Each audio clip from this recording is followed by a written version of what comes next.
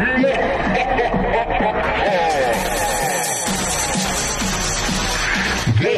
to The table. the table. The table. The table. Perspective.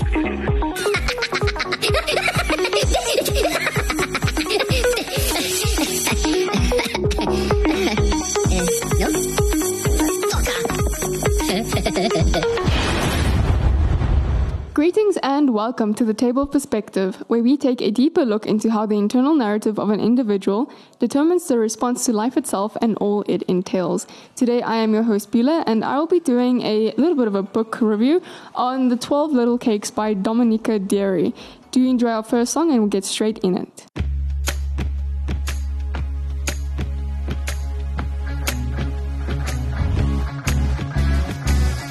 There's a place, there's a river that beckons me, where the current is strong and the water's deep. That's where I found you, or maybe you found me. That's the day that this prisoner was released. There is healing in the water when you find that river of life. There's a freedom like no other when you come out baptized.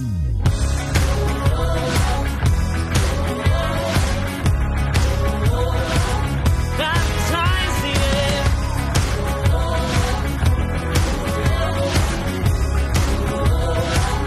Baptized, yeah. All of my shame washing away in the cleansing flood. My new beginning has finally begun. Tell you the secret, would you believe it? I've been saved by the power of Jesus' love.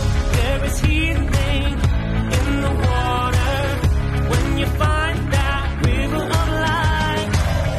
There's a freedom like no other when you come out baptized.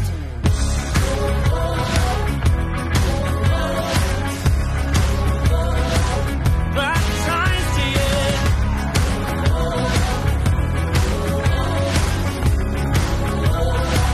Baptized, yeah.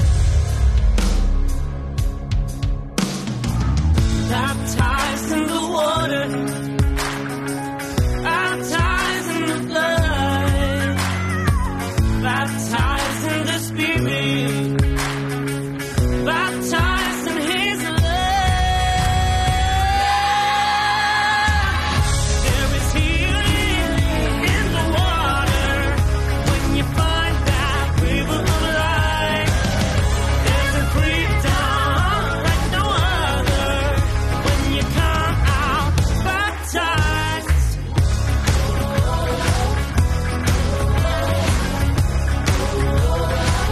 Baptized, yeah.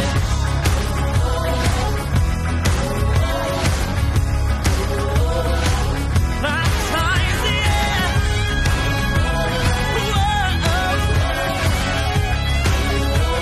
Whoa. Oh, baptized, yeah.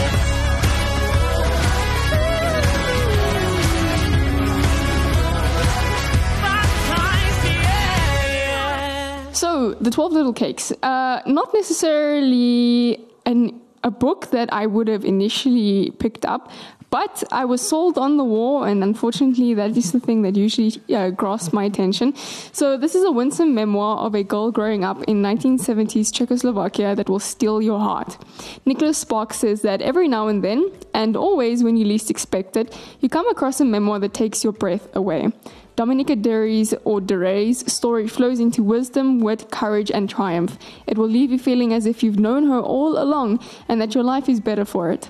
Nuala O'Phelan says that the public world is rotten with lies and suspicion, but the sweet and feisty child who dances through this memoir is a truth teller. In communist Czechoslovakia, she's always getting into trouble for it. Perfectly recapturing the detailed perspective of a small person looking up at adults, Dominika Dery shows how one loved child has made magic out of a society hostile to love. It's So that's just some of the commentary on the book itself. But what it is about is, according to the preface, it says that long before she was born, Dominika first appeared in a dream to her mother. So when she came to be, she was welcomed with eager expectation and much love. Though her arrival was auspicious, as the child of dissidents associated with the failed Prague Spring Uprising, Dominika would live a life that was far from charmed. Her mother was disowned by her parents, who were members of the party elite. Her father was an economist whose politics resulted in his working as a taxi driver, but who nevertheless remained an unrepentant optimist. Rounding out the family, colourful, even by the local standards, were a beautiful, voluptuous teenage sister with many male admirers and an enormous Saint Bernard, who in his youth had been a famous Czech star. In a village on the outskirts of Prague, full of gossipy neighbors, state informants, friendly old grandmothers, quote-unquote, and small-town prejudices, Dominika grows up a self-possessed child whose openness and curiosity often lead her and her family into trouble. Yet the love, pride, and quirky ingenuity that bind them together will guarantee their survival and ultimately their happiness. Through the best and worst of times, The 12 Little Cakes is equal parts testimony to the struggles of bygone era and a love letter to a joyful childhood that no external circumstances could force or dim. So just going into a little bit of the book, it says that it was written for my mother, Jana, my father, Jarda, and Barry. And then the acknowledgements going out to the agent, Teresa Park, and editors and publishers. And then into the first chapter, we're just going to read a couple of lines. And it says that The Little Delight is the first chapter. A year before I was born, I started turning up in my mother's dreams. She would go to sleep and I would appear before her, a happy little girl in a time of great unhappiness. It was the mid-70s and Czechoslovakia was at the mercy of the Russians. The borders had been closed, the Soviet Union had taken control of our government, and the hope of the 60s had been crushed by the Cold War. Things were so bad, in fact, that my parents had resolved to not bring another child into the world. And then I turned up. My mother remembers the first time she dreamed me. She was standing in the middle of a blossoming garden, and a little girl came running through the trees. Ajoj, the girl exclaimed, which is the informal way of greeting someone in Czech. She took my mother's hand and smiled hopefully. Will you come with me? She asked. Yes, my mother replied. And the little girl led her to a swing that hung from the branch of an apple tree.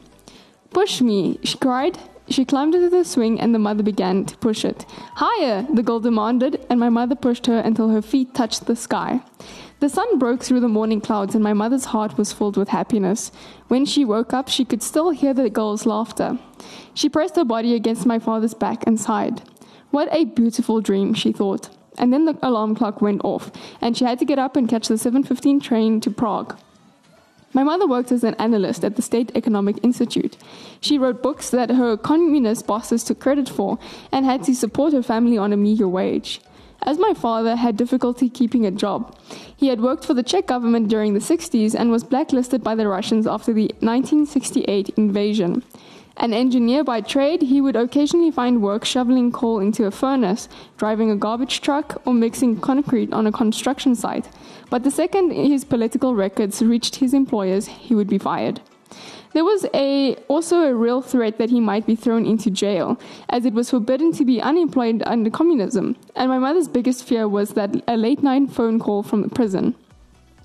The first time the little girl came running through the trees, my mother thought of her own happy childhood. It wasn't until the third or fourth dream that she suddenly understood that the girl was her daughter. Night after night, the girl would appear in the garden and lead my mother to the swing, and she would squeal with delight as the sun broke through the clouds. It had been a long time since my mother had heard such innocent laughter, and she would wake up each morning with a strong feeling that things were going to get better. She hoped until she believed, and she believed until she knew. She would have another child, and that child would be the girl from her dream. She told my father about the girl in the swing, and he eventually agreed that they would have another child. My sister Clara was 9 at the time, and excited to learn that she would have a baby sister. Neither she nor my dad were the slightest bit fazed by my mother's decision to give birth as the result of a dream. My mother's dreams had a habit of coming true. She came from a long line of people who had premonitions, and the way she remembers it, the little girl was not only demanding to be born, but also insisting that my parents snap out of their depression and come to terms with what had happened in their country. Life under communism was difficult, but not impossible. The system was unfair, but the human spirit triumphed on a daily basis. And if there was one thing my parents knew for certain in a time of great social and political upheaval, it was this: they loved each other with all their hearts. It was spring in the garden of my mother's dreams, and the girl's laughter took her back to the days when she and my father were unafraid. Their love was still strong, so maybe the dream was telling them that it had been time to come try and live without fear. In 1974, my mother went off the pole and tried to become pregnant, and the moment she decided to do this, the little girl vanished from her dreams. She was a messenger, my mother tells me now, but it was definitely you. Everything was the same, especially your voice. I had to wait all those years for you to start talking, but when you did, your voice was exactly the same as I had remembered it. The little girl's disappearance upset my mother very much. It was as though a light had snapped off at the end of the tunnel, and her faith was tested every month as her early attempts to get pregnant were unsuccessful. She and my dad kept an eye on the calendar, changed their diets, and made love regularly, but nothing happened. They consulted the top specialist in Prague, but it was only that when she sat down with an old wise factory worker that the answer presented itself. The factory worker had been a respected gynecologist in the 40s. He had lived through the German and Russian invasions and had been re-educated by the communists in the time of Stalin. He had also seen a lot of terrible things in his life, but maintained a strong belief in the basic goodness of people. And when my mother told him about the girl in his dreams, he took her hand and smiled. "You want your child too badly, Jana," he told her. "The best things in life usually come along when you least expect them. If you really want to become pregnant, my advice would be to stop trying so hard and leave it in the hands of the little girl." In Czech fairy tales, the little god is a benign but powerful character who turns up in times of conflict. He is depicted as a kindly old man who watches from a distance and smiles approvingly when a problem resolves itself, or sighs and shakes its head when it doesn't. Occasionally he will turn people into bears if they're wicked, but most of the time he seems content to let his subjects sort their problems out themselves. One of the nicest things about the little god is that he really does seem genuinely happy when things turn out for the best. My mother considered the factory worker's advice and decided to leave my birth in the hands of the little god.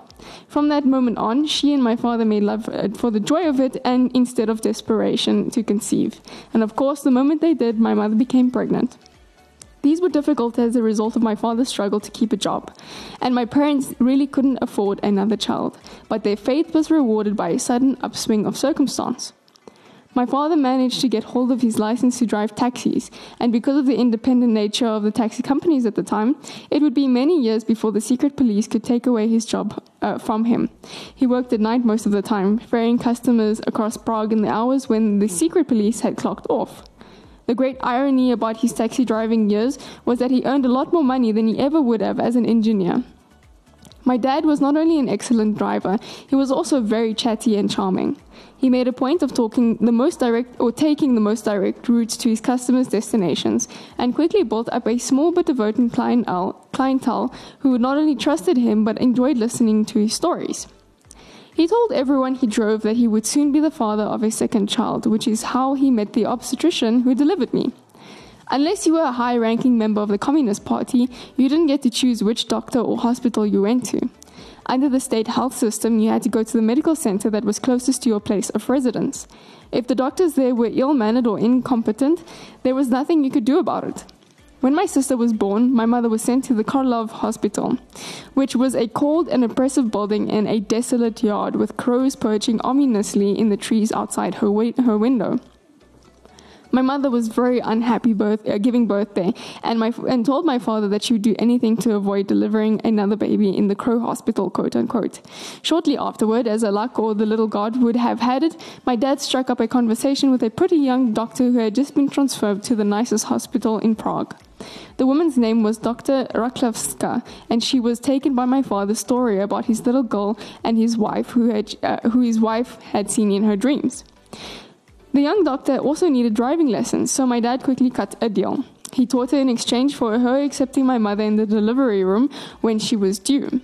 It was against all the hospital regulations, of course, but communism was full of people making private arrangements, which is how I came to be born in the exclusive Podolye Hospital on March the 7th, 1975. The same month, Dr. Rakislava passed her driving test with flying colors. So I'm going to continue on with a little bit more from the book, but just after the second song, so do enjoy.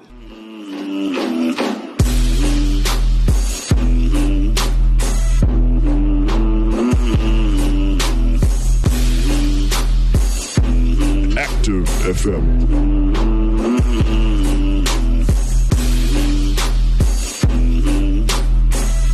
Active FM. Remember, Christ music is heart music.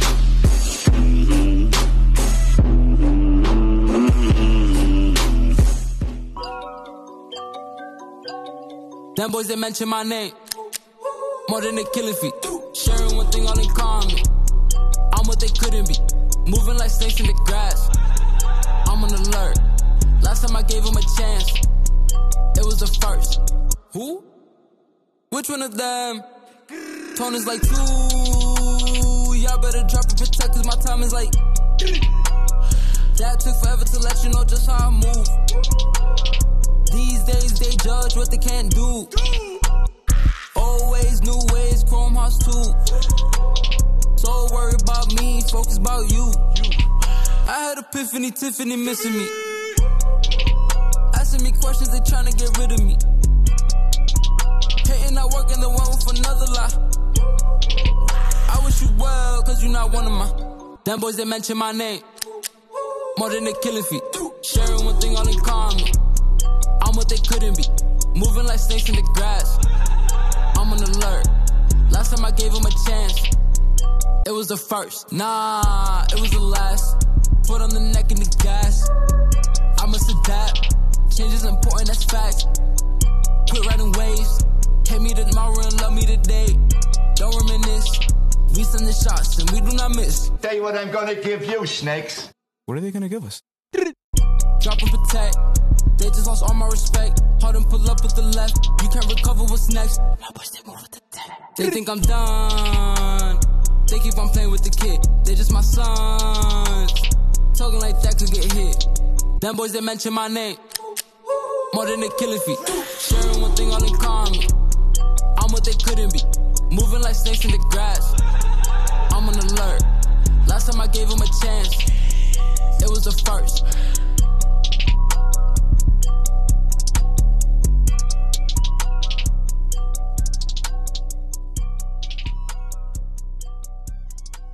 So continuing on, and just as a point of note, I really appreciate the way that the book is written. It's not only easy to read, but also easy to understand. There isn't very much that hinders you from wanting to read, and for me, that's always a thing that I look out for. Another thing is, and this is just a nitpicky thing for me, I really like yellow pages in a book, and I'm very glad that these are a ivory color instead of just plain white. If you're reading this book on a Kindle or tablet or screen, whatever it may be, you will obviously have a different experience, but just as a whole, holding the book in my hand is really enjoyable. So I'm just going to read a couple more lines from this book and then we'll wrap things up. So it says that the Podolye Hospital was a lovely cream-colored building that stood beneath the Visegrad Castle in the south bank of Prague's Vltava River. Please edit that. It overlooked a place where the swans traditionally nested in winter and was so nice that it was almost impossible to get into. Prague was full of places that ordinary citizens were not allowed to visit, and one of the saddest things about the Soviet occupation was that it forced the formerly civilized Czech people to become very adept to cutting under-the-table deals.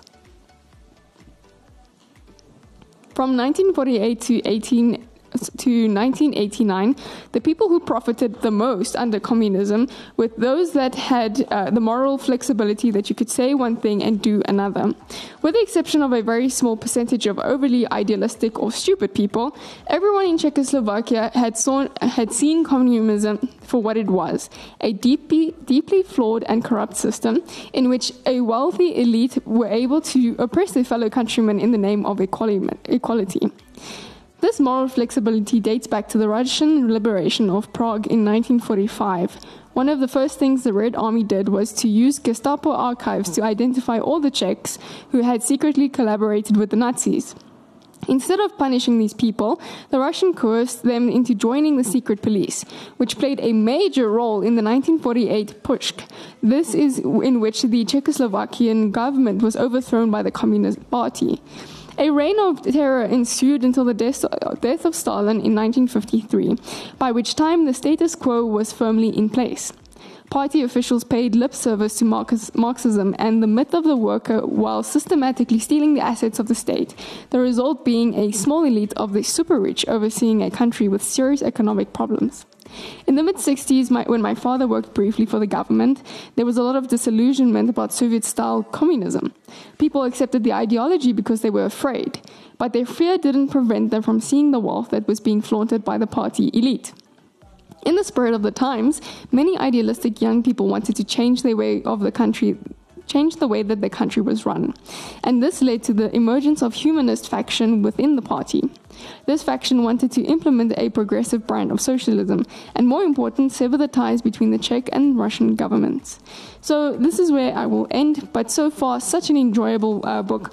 I'm really excited to get into the thick of it and, really enjoy it. But I would advise that you pick it up if you are able. It's always interesting to read of the history of people, their lives, and obviously as a memoir, this is actually something quite enjoyable to read. So that is all from me. I do hope that you're enjoying the new year. 2024 is off with a bang, and I hope that you're making plans to continue learning and to continue enjoying the skill of learning, really, reading and sharing the information with others. So that's all from me. Do have a lovely day, and cheers. Stay updated and entertained with Active FM on Twitter, Instagram, Facebook, TikTok, Apple Podcasts, YouTube, LinkedIn, Spotify, Anchor, and everywhere else. Engage with us. Like the post, comment, share them out, retweet, and repost. Spread the word. Active FM. Radio has never been better.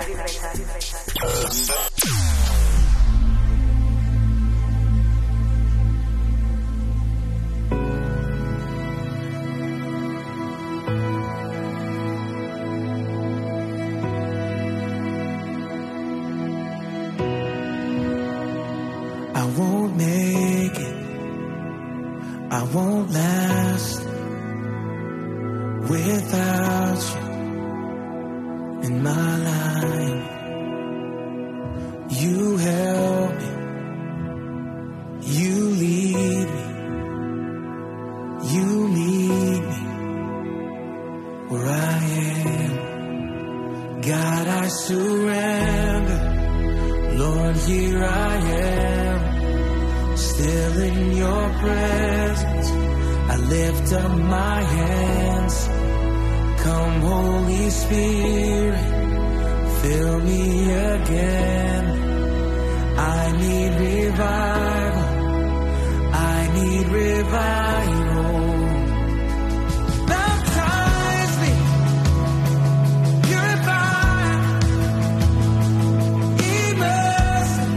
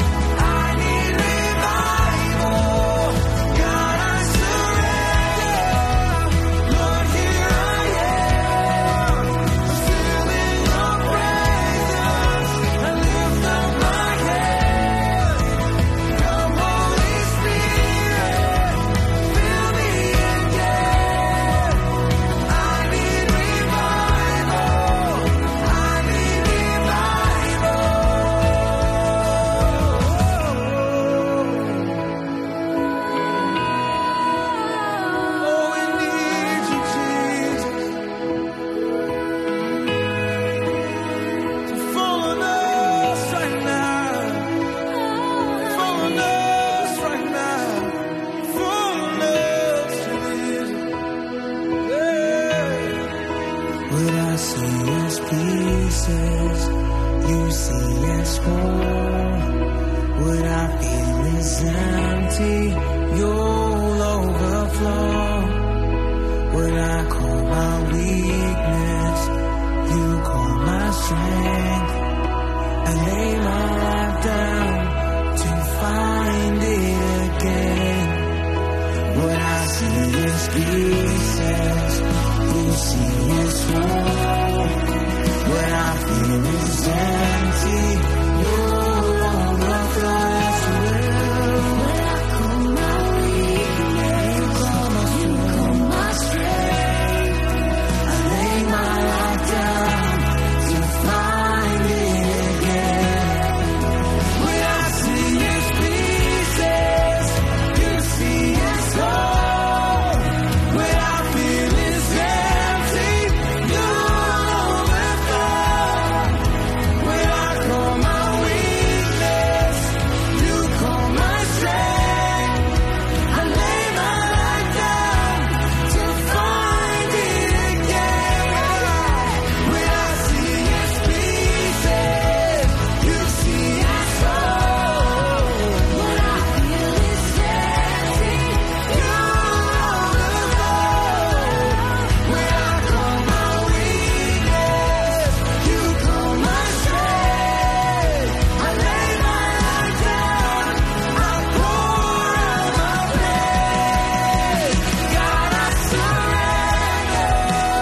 Lord, here I am, still in your presence. I lift up my hands. Come, Holy Spirit, fill me again. I need revival. I need revival.